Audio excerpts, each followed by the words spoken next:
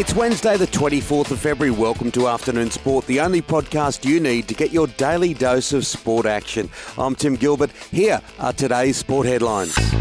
NRL, and it's a tough school in Brisbane. Former Broncos captain Corey Parker has been axed from the squad's coaching staff, claiming he was stood down without being formally told by head coach Kevin Walters. Just months after finishing her decorated career, Kylie Hilda has been appointed New South Wales Women's Origin coach, and she will be assisted by a former Blues great in Jeff Tuvey. Meanwhile, in the AFL, Collingwood can't take a trick. Chris Mayne is set to miss the 2 pre-season practice matches due to concussion, placing him in doubt for round 1. Mayne was flawed at Pies training and was assisted from the field by 2 club medical staff. Cricket, and superstar Elise Perry is back in the Australian squad, with New South Wales rising star Hannah Darlington also in the frame for an international debut against New Zealand in March. Hannah is travelling to Tasmania today with the New South Wales Breakers, as they need to win every game from here on in. Don't miss Hannah on Afternoon Sports Deep Dive this afternoon.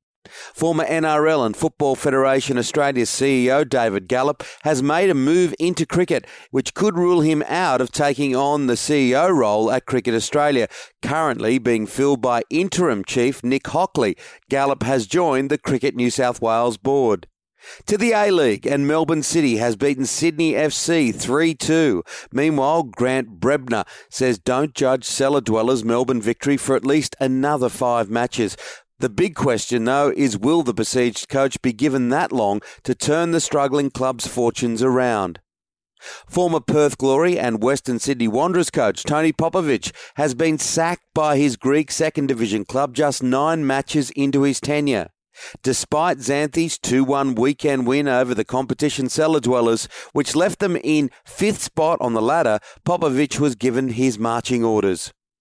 Aussie basketballer Joe Ingles is in a rich vein of form in the NBA, helping Utah Jazz to another win. Facing the Charlotte Hornets in Utah, the 33-year-old sunk 7 3-pointers, an equal career high against the Charlotte Hornets. He also managed 5 rebounds and 6 assists.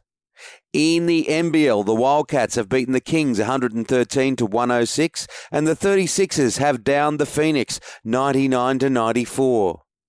Anton De Pasquale has admitted he still has a lot to learn as he prepares to make his debut in Australia's fastest forward in Bathurst this weekend. Anointed the next Scott McLaughlin when he was signed by Dick Johnson Racing, he will be in the hot seat this weekend in Mount Panorama for the Supercars season opener.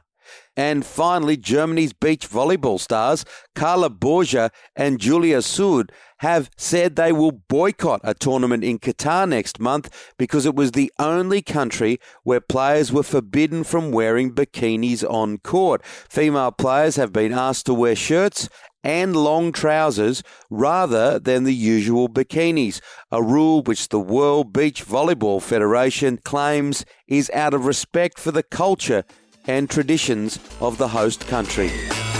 That's it for the afternoon sport headlines. Make sure to join us for our deep dive show, released at 2 p.m. every Monday to Friday, where I'm joined by my co-host and former Australian cricketer, Shane Lee. Today we'll be joined by Sean Abbott, John Stephenson and Hannah Darlington. Hit subscribe on your podcast app now so you don't miss it.